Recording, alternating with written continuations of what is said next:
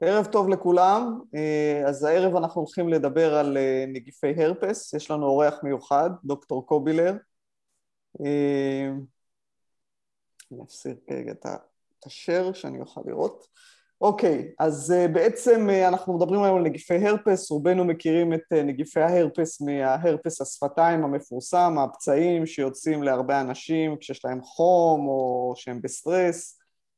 ובעצם הרפס השפתיים זה איזושהי ריאקטיבציה של איזשהו נגיף שהיה חבוי או בלעז לטנטי. ריאקטיבציה, חבוי, התחלת מסובך. רגע, תן לי לסיים את המשפט, ואז זה יעזור.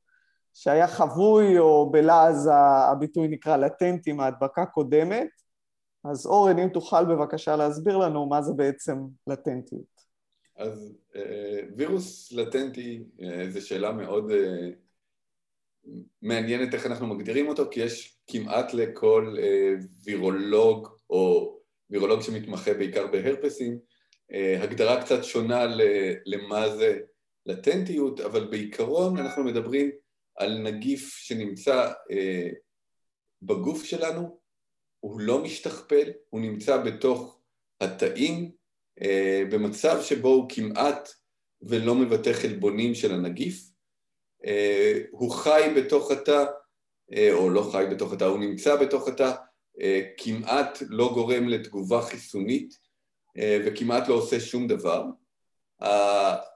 המאפיין העיקרי של המצב הלטנטי הוא שאפשר לצאת ממנו, זאת אומרת שבעצם אפשר לעבור מה שאמרת קודם, ריאקטיבציה, בעצם הנגיף יכול להתעורר, לבטא את הגנים שלו ולייצר נגיפים חדשים שמתפשטים באדם או בתא, בהתחלה בתא ואחר כך בגוף, ומשם גם יכולים להתפשט לאנשים אחרים. אז זה מאפיין של הלטנטיות. בעצם וצריך להגיד אורן, ואני כבר אקטע אותך שהמצב הזה גם מתאפיין הוא רוורסיבילי, כלומר הנגיף יכול כל הזמן לנוע ממצב שקט למצב פעיל, וחזרה לשקט וחזרה לפעיל.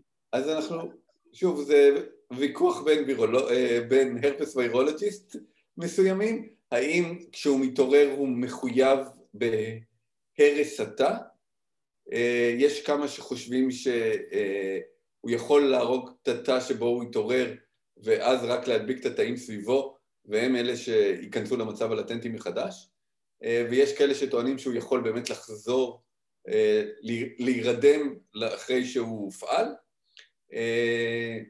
אז זה לא לגמרי ברור, אבל ברמת הגוף, כן, נגיד, ברמת הגוף, בבן אדם שנדבק זה מה שמעניין אותו, לא מעניין אותו אם זה תא אחד או שניים וזה, אבל מה ברמת הגוף.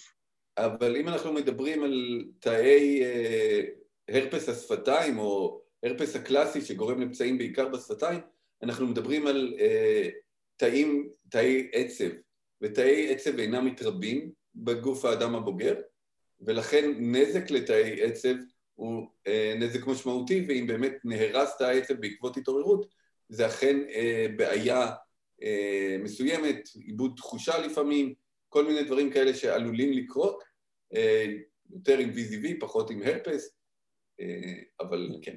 VZV? סימן שאלה? VZV. רגע, אבל לפני שמדברים על VZV, אני רוצה רגע, אורן, שתסביר משהו שאני חושב שהוא לא ברור על הצופים אולי, או לחלקם. אמרת שפתיים ואמרת תאי עצב. בוא תסביר לי. אז אני אסביר. בעיקרון, הווירוס בדרך כלל נכנס לגוף שלנו דרך אזור הפה והשפתיים, הוא מדביק את רוב האנשים כשהם ילדים, בהדבקה הראשונית היא יכולה להיות בלי סימפטומים בכלל, והיא יכולה להיות דווקא עם סימפטומים של כמה פצעים, כמו הפצע שאנחנו יופיע אחר כך, רק בכמות יותר גדולה, אז יש, וגם כמובן שיש מקרים של רק פצע בודד בהדבקה הראשונית.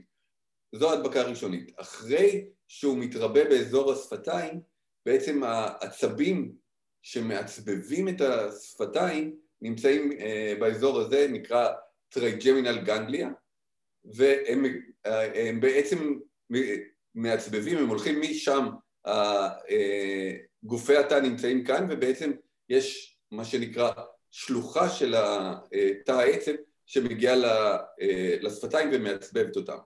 ובעקבות כך הווירוס נכנס לתוך תאי העצם האלה, עולה בתוך השלוחה הזאת, מגיע לגרעין תא העצם שנמצא פה כמו שאמרתי, ומשם הוא בעצם הולך למצב הרדום שלו.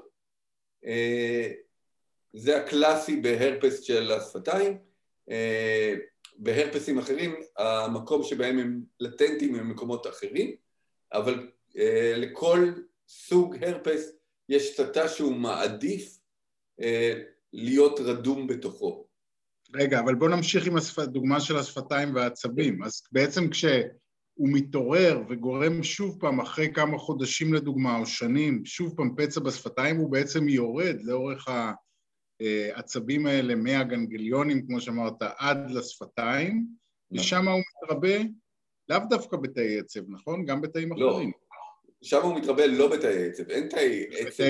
אלא בתאי אפיטל, או תאים סוג אחר. כן. לא, או שאתם רוצים גם להסביר מה זה תאי אפיטל עכשיו. סוג אחר של תאים. זה התאים שיש לנו באזור השפתיים, בסדר? בניסוח הדין, בעצם וירוס ההרפס, יכול להדביק כמעט כל סוג תא, ואנחנו רואים את זה במקרים קיצוניים, שתכף נדבר עליהם, אבל הוא מעדיף להתרבות בתאי אפיטל, שזה עיקר ההדבקה שלו בגוף האדם, ובתאי עצב הוא עושה את ההדבקה הרדומה שלו, בעיקר. בסדר? אוקיי, אז מה שאלה אולי שאלה, התחילה לשאול, ואני הפרעתי לה על ה-VSV. אוקיי, אז יש לנו בעצם משפחה של 9 וירוסים שמדביקים בני אדם ממשפחת ההרפס. ביניהם יש לנו את ההרפס 1 ו-2, שהם הווירוס של אזור הפנים זה הרפס 1, אזור הגניטליה, אברי המין הוא הרפס 2, למרות שאנחנו רואים היום כבר ערבוב יותר גדול בין גם את הרפס 2 באזור הפנים וגם את הרפס 1 באזור הגניטליה. אז זה ההרפס 1 ו-2 והם הקלאסיים למה שאנחנו מכנים הרפס. הרפס 3 הוא הווירוס שגורם לאבעבועות רוח, וגם גורם לשלווקת חוגרת במצב של ההתעוררות שלו. אבעבועות רוח זה ההדבקה הראשונית שלו, ושלווקת חוגרת זה ההדבקה הריאקטיבציה שלו, גם כן אוהב את תאי העצב, אבל הוא מתפזר בכל תאי העצב בגוף, כמעט לאורך עמוד השדרה, והווירוס הזה באנגלית נקרא VZV, וריצלה זוסטר, זוסטר זה השלווקת, וריצלה זה אבעבועות רוח, וזה הווירוס השלישי במשפחה.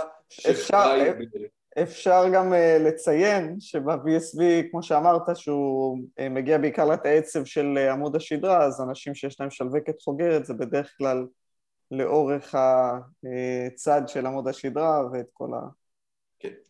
אבל הדבר המדהים הוא שצריך לזכור, ואני לא יודע אם כל האנשים מקשרים את זה, זה שבדרך כלל אבעבועות רוח זה מחלת ילדות, שאתה נדבק בהיותך ילד, ואחר כך השלווקת החוגרת היא מתפרצת עשרות שנים אחר כך, אבל היא מקורה באותו הווירוס שהוא נדבקת בו בדרך כלל בילדות.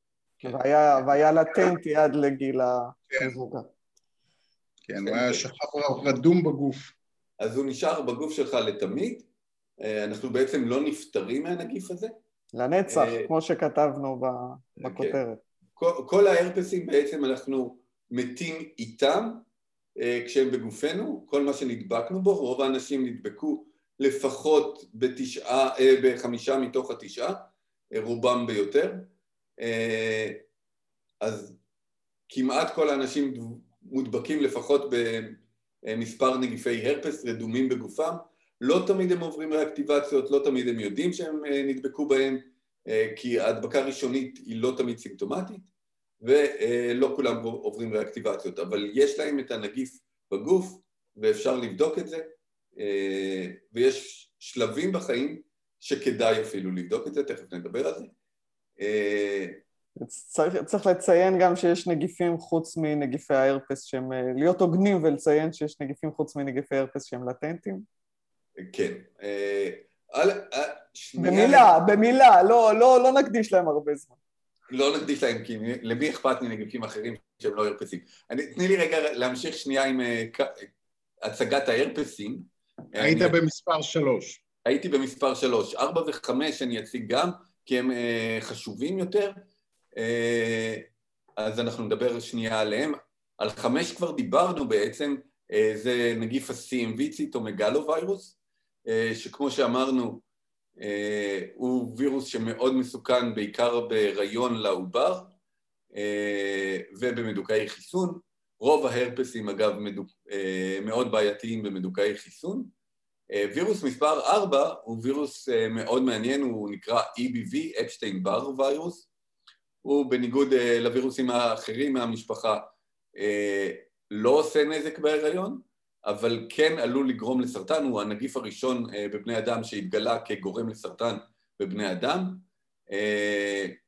שוב, במצב הלטנטי שלו הוא גורם לרוב התאי גידול שמופיעים, הם לטנטיים לווירוס עצמו, אז חשוב לזכור את זה. יש עוד וירוס אחד, KSHV, שהוא גם כן וירוס שגורם לגידולים מהמשפחה הזאת, דומם יחסית ל-EBV. וגם שניהם לאו דווקא מדביקים תאי עצב. כן, כל שאר הווירוסים מ-4 עד 8, כשיש לנו 6א ו-6ב, בעצם הם כולם וירוסים שלא עושים לטנטיות בתאי עצב וכמעט לא מדביקים תאי עצב. בסדר? אוקיי. מעולה.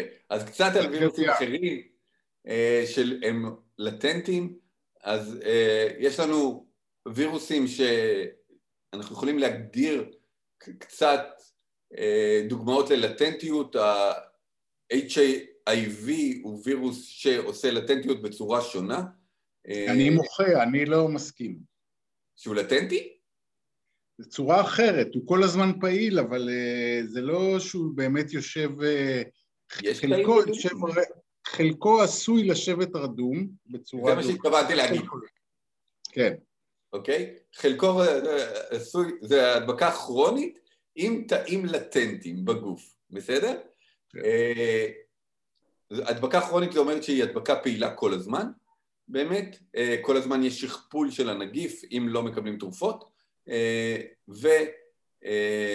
וברגע בעצם שמפסיקים את הטיפול התרופתי, אז הוא מתעורר חזרה לחיים, וגם בבני אדם שלא מקבלים תרופות יש כמה תאים שנמצאים במצב הרדום הזה.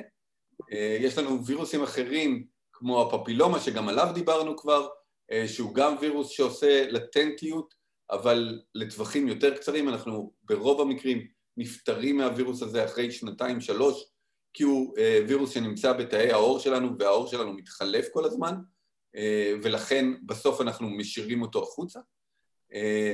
אז אלה דוגמאות קלאסיות נוספות לווירוסים לטנטיים שקיימים, אבל יש עוד כמה. אז מה בעצם גורם לנגיפים לצאת, מה יודעים על מה שגורם לנגיפים האלה בעצם לצאת מהמצב הלטנטי שלהם ולהתפרץ? אז בעיקרון אנחנו יודעים היום בעיקר על הרפס, ההרפסים שפוגעים או רדומים בנוירונים. אנחנו יודעים שכמעט כל סטרס בגוף שלנו עלול לגרום להם להתפרץ.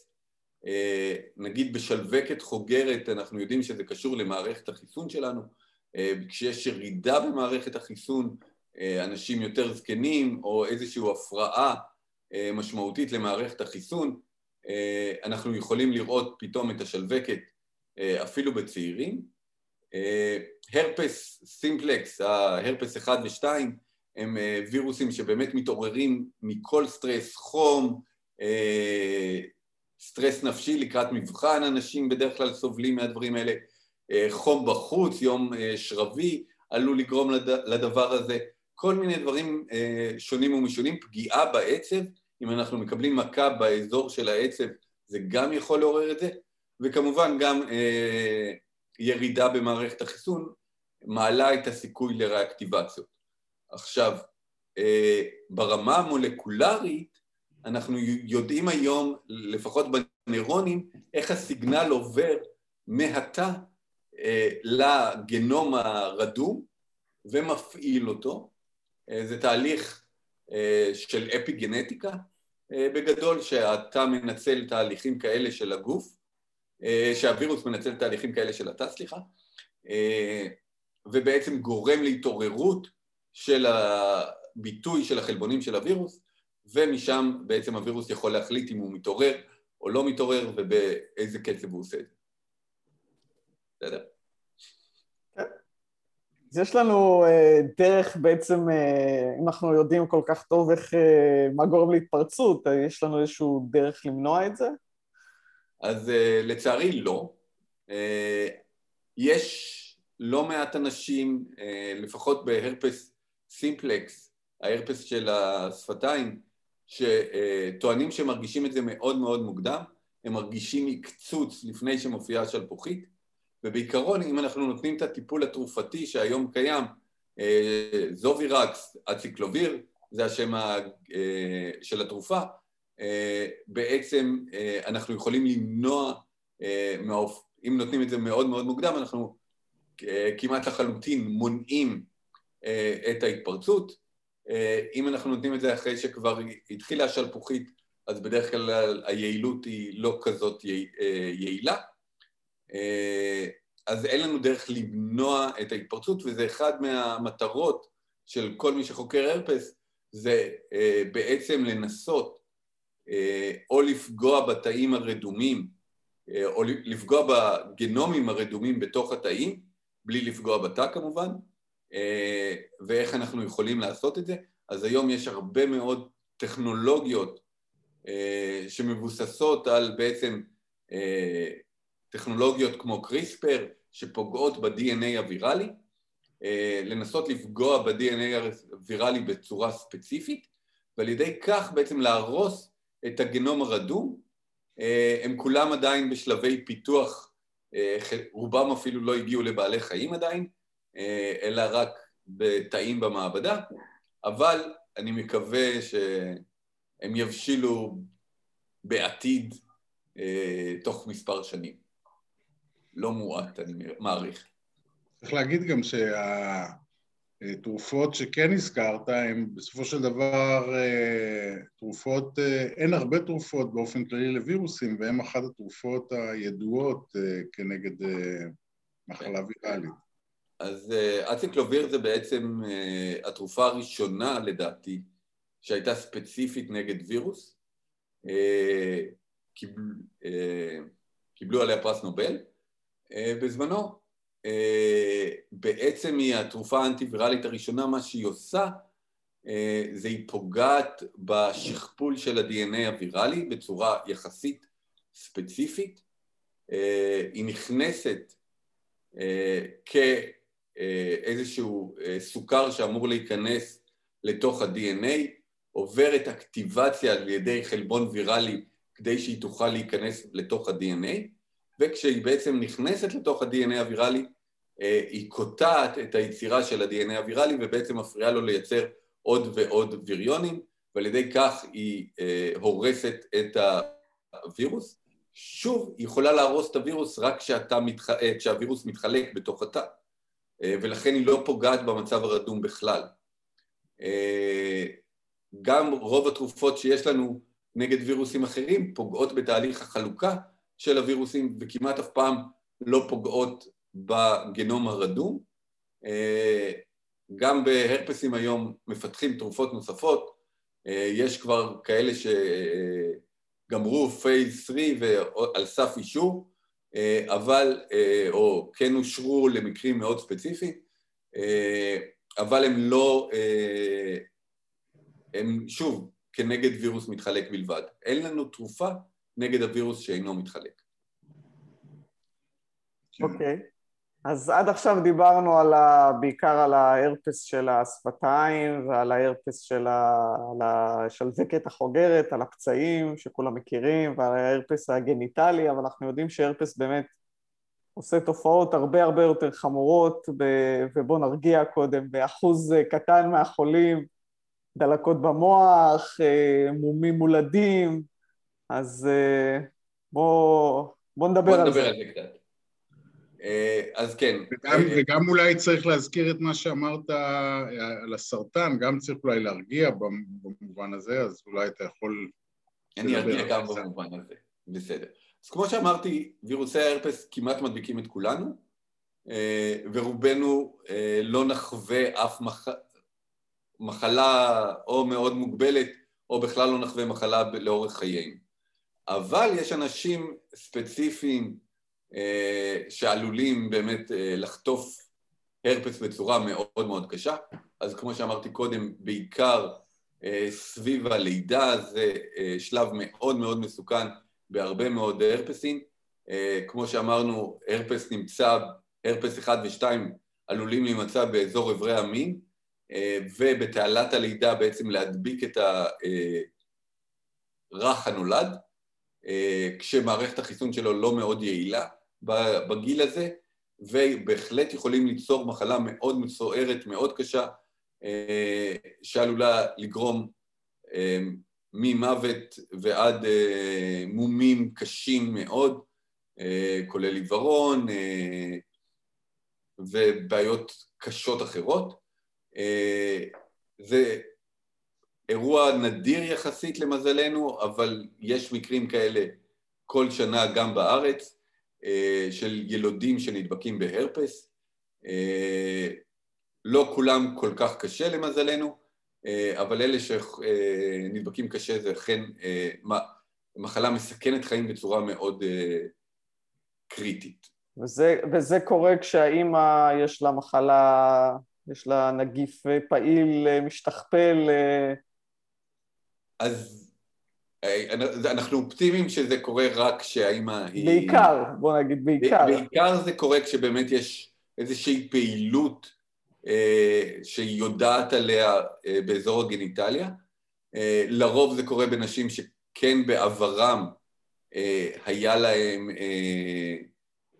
לפחות פצעים באזור הגניטליה, ושוב, בגלל שבעקבות סטרס הוא יכול לעבור ריאקטיבציה, אז גם נשים שנכנסות לקראת לידה, הגוף שלהם בסטרס, הוא יכול לעבור שם ריאקטיבציה לפני שיש פצע, ועלול להדביק את העובר גם אם אין פצע פעיל לפני הלידה.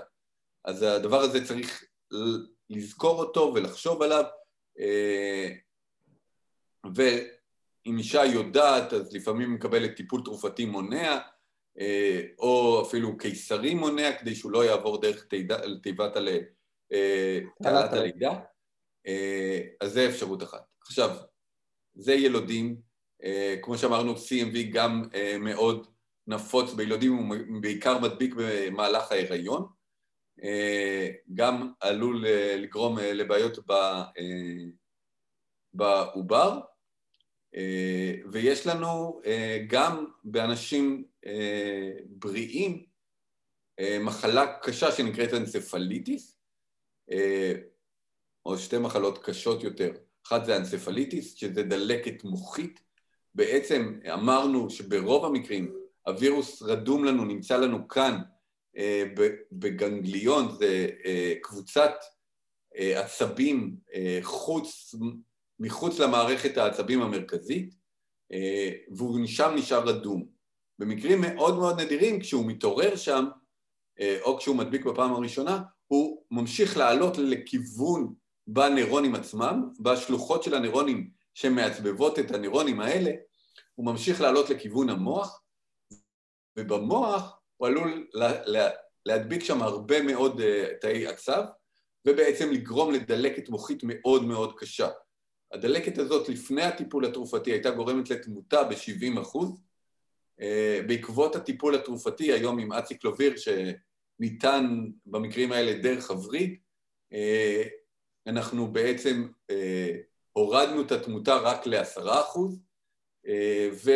ואנשים שעדיין שורדים, לא כולם שורדים את זה בלי איזה שהן תופעות לוואי מאוחרות, אז זה מצב מאוד מסכן חיים, שטיפול מוקדם יכול להציל חיים בצורה משמעותית, ולכן כמעט כל מי שמגיע בחשד לדלקת מוחית ויראלית, מקבל אציקלוביר לפני שאנחנו יודעים אם זה הרפס או לא הרפס, כי אנחנו יכולים להציל את חייו אם זה הרפס. ככל שניתן את הטיפול יותר מוקדם, הסיכוי לטפל בו הוא יותר גבוה. אז זו המחלה מאוד מאוד סוערת, מתבטאת בבלבול בעיקר, בחום, וכל מיני תופעות אחרות, יכולה גם להתבטא באיזשהו פרקוס, כי זה בעצם נקודה פוקלית במוח שמאבדת את הבקרה. אז הדברים האלה קורים עם הרפס סימפלקס, הם קורים עם 1 ועם 2, עם 2 כנראה הדלקת מוחית היא יותר קלה קצת. גם VZV, שדיברנו עליו קודם, שהווירוס של הבבואות רוח, יכול להגיע למוח. יש שם דיווחים גם על אנצפליטיס מ-VZV, גם כן מחלה מאוד קשה. VZV גם עלול לפגוע גם בעובר ובאמא, בהדבקה ראשונית בעיקר של VZV במהלך ההיריון, וזה בגדול המחלות היותר קשות. עכשיו, במדוכאי חיסון, אנחנו כמעט יכולים לראות כל מחלה מכל אחד מההרפסים. אז ההרפסים רדומים אצלנו בגוף, אבל כשהמערכת חיסון שלנו הרבה פחות יעילה, בעצם הם מתעוררים לחיים, ויכולים לגרום לכל מיני מחלות קשות, החל מדלקת ריאות מאוד מאוד קשה, הפטיטיס, פגיעה בכבד, אמרתי, הוא יכול להדביק כמעט כל סוג תא, ולכן הוא יכול לעשות נזק בהרבה מאוד מקומות, וכמובן גם אנצפליטיס. אז זה מחלות שאנחנו רואים, מסכנות חיים, בעצם מצריכות טיפול מאוד מאוד אגרסיבי, והבעיה העיקרית שמצריכות טיפול להרבה מאוד זמן, עם תרופה אחת שיש לנו כנגד הווירוסים האלה, ובעצם כשהווירוס מפתח עמידות, אנחנו די עומדים חסרי אונים. כמו שאמרתי, היום יש לנו כבר טיפול קו שני, הוא פחות טוב אבל הוא קיים, אז זה מה שאנחנו עושים במקרים האלה, וכן אנחנו נפתח עוד תרופות, בדיוק בגלל זה. אורן, אני מזכיר לך שוב את העניין שהזכרת מקודם את הסרטן, אולי אתה יכול להגיד איזה כמה מילים על זה? אז הסרטן הוא בדרך כלל אירוע מאוד נדיר שנגרם בעקבות ההדבקה בהרפסים האלה. EBV הוא וירוס שמדביק 95% מהאוכלוסייה, ולמזלנו רוב האוכלוסייה לא ייגרם לסרטן, לא ממנו ולא בכלל, ולכן כאילו צריך לקחת את זה פרופורציה. רוב האנשים שנדבקו ב-EBV לא יפתחו סרטן, אבל יש כמה מקרים שכן קורה הסרטן הזה. סרטן הוא בדרך כלל לימפומות מסוגים שונים. במזרח הרחוק יש גם איזושהי קרצינומה של הלוע שיכולה להתפתח, כנראה בגלל רקע גנטי מסוים ווירוס עם גנטיקה מסוימת שגורמת לתופעה הזאת, אבל ברוב המקרים אנחנו מדברים על לימפומות שנגרמות כתוצאה מהווירוס הזה. הן יכולות להופיע בכל מיני מקומות בגוף. הקלאסי והראשון שזוהה נקרא בורקיד לימפומה. אם יש לנו זמן אני אספר את הסיפור קצת, אין לנו, אז אני לא אספר את הסיפור קצת, אז בואו אולי בפעם הבאה. יכול לספר, אבל אין לנו זמן. יש לנו עוד 2 דקות, פחות מ2 דקות. בעיקרון, אני אספר בקצרה מאוד.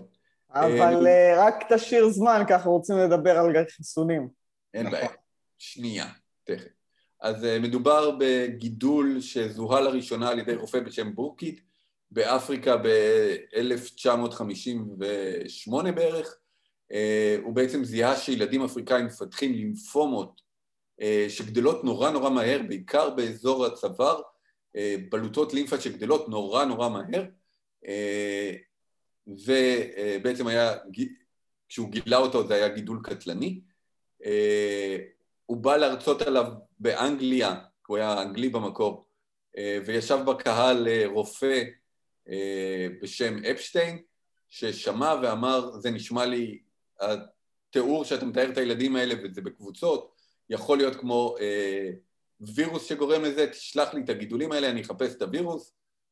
3 שנים הוא שלח לו את הגידולים ולא מצא את הווירוס, עד שיום אחד הגידולים נתקע בסופה באנגליה ולא הצליח לנחות, הגידול לא נשמר כמו שצריך, ובעקבות הסטרס שהגידול הזה היה, כי הוא לא נשמר בכרך כמו שצריך, בעצם יצאו וירוסים ממנו, וככה זיהו לראשונה את הווירוסים במיקרוסקופ אלקטרונים.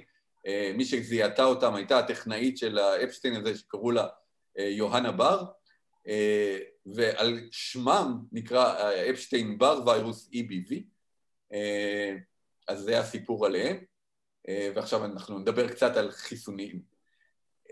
כי רציתי... לא, אז אולי תסביר רגע למה זה מוגבל לאפריקה ולא אצלנו? אז אני אגביל, אז הבורקיד בעצם מופיע באזורים מוכי מלריה, יש איזו הנחה גם שהמלריה גורם בעצם להתרבות מאוד מהירה של תאי ה-B כדי להתמודד עם המלריה. תאי ה-B הם התאים שמייצרים לנו את הנוגדנים שילחמו במלריה או ילחמו בכל דבר אחר, לא משנה, אבל הם התאים שמייצרים את הנוגדנים, וה-EBV הוא בעצם לטנטי בתוך התאים האלה, ומה שהוא גורם שאם קורה טעות במהלך הרפליקציה, הוא גורם לתא הזה לא למות, וכשהתא בעצם לא מת, הוא עלול להשתכפל מהר מאוד, ובעצם להפוך לתא גידולי. זה מה שאנחנו בעצם רואים במקרים האלה, בעצם תאים שהם משתכפלים ולא מתים במסלול הרגיל, כי ה-EBV שומר עליהם חיים, הוא מונע מהם לעבור תהליך של מוות מתוכנן, אפופטוזיס, ועל ידי כך בעצם מעודד את הגידול להופיע. אז כן, זה צריך איזושהי התכנסות של כמה דברים מאוד רעים שיקרו לנו, כדי שבאמת נפתח את הגידול הזה, וזה קורה בעיקר באפריקה. חיסונים? אז בכל זאת, כן. אז אני אגיד כמה מילים על חיסונים. אז בעיקרון, מלבד וריצלה זוסטר, הווירוס של אבעבועות רוח, אין לנו חיסונים כרגע מאושרים לשימוש לנגיפי ההרפס, לאף אחד מהם. החיסון לאבעבועות רוח הוא חיסון חי מוחלש, וירוס שבודד ביפן בשנות ה-60, והחיסון בעצם מוכנס לשימוש לקראת שנות ה-90, שנות 2000 הגיע לארץ לדעתי, ובעצם הוא חיסון חי מוחלש. אותו חיסון ניתן היום למבוגרים בכמות כפולה כדי למנוע מהם לפתח את השלווקת. בעצם נותנים את הווירוס החי מוחלש הזה, הם מפתחים שוב נוגדנים, ובעצם ככה לא מתפרצת להם השלווקת.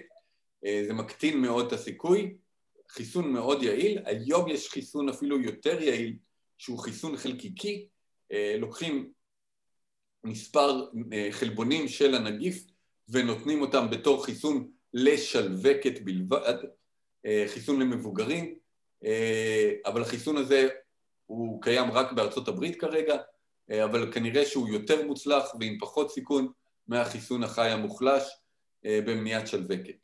אז זה החיסונים שיש לנו רק לאבעבועות רוח. לכל שאר הווירוסים כבר 30-40 שנה מנסים לפתח חיסון ללא הצלחה. מודרנה עכשיו מנסה לפתח חיסון ל-CMV, זה חיסון שוב מבוסס mRNA, אנחנו מקווים, הוא בעצם נגד מספר RNAs שמקודדים למספר חלבונים של הנגיף, שכולם על הממברנה של הנגיף, ובעצם על ידי זה אנחנו מקווים שניצור תגובה חיסונית ראויה. בינתיים זה נראה שהם מפתחים נוגדנים, אבל עוד לא התחיל פייס 3, אז ייקח עוד זמן עד שזה יגיע לשימוש. זה באמת צריך להזכיר לנו, אולי בנימה זו, שלא כל נגיף אנחנו מצליחים לפתח חיסון כנגדו, לצערנו. נכון. והרפסים זה דוגמה, HIV זה דוגמה כזו.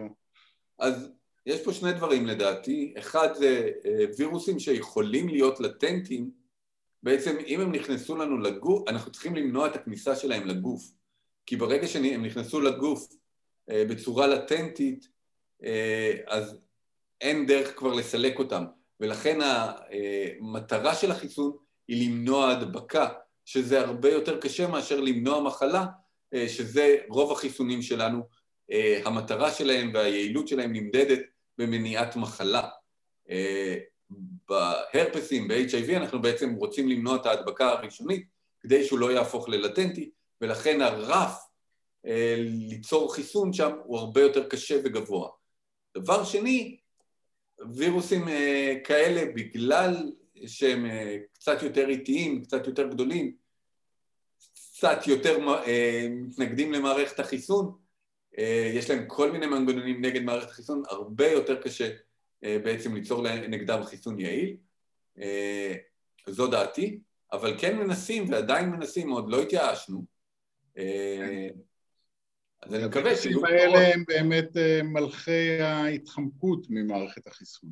לגמרי, יש להם חלבונים כמעט לכל, שיודעים להילחם כמעט בכל תהליך של מערכת החיסון, הם טובים מאוד בזה.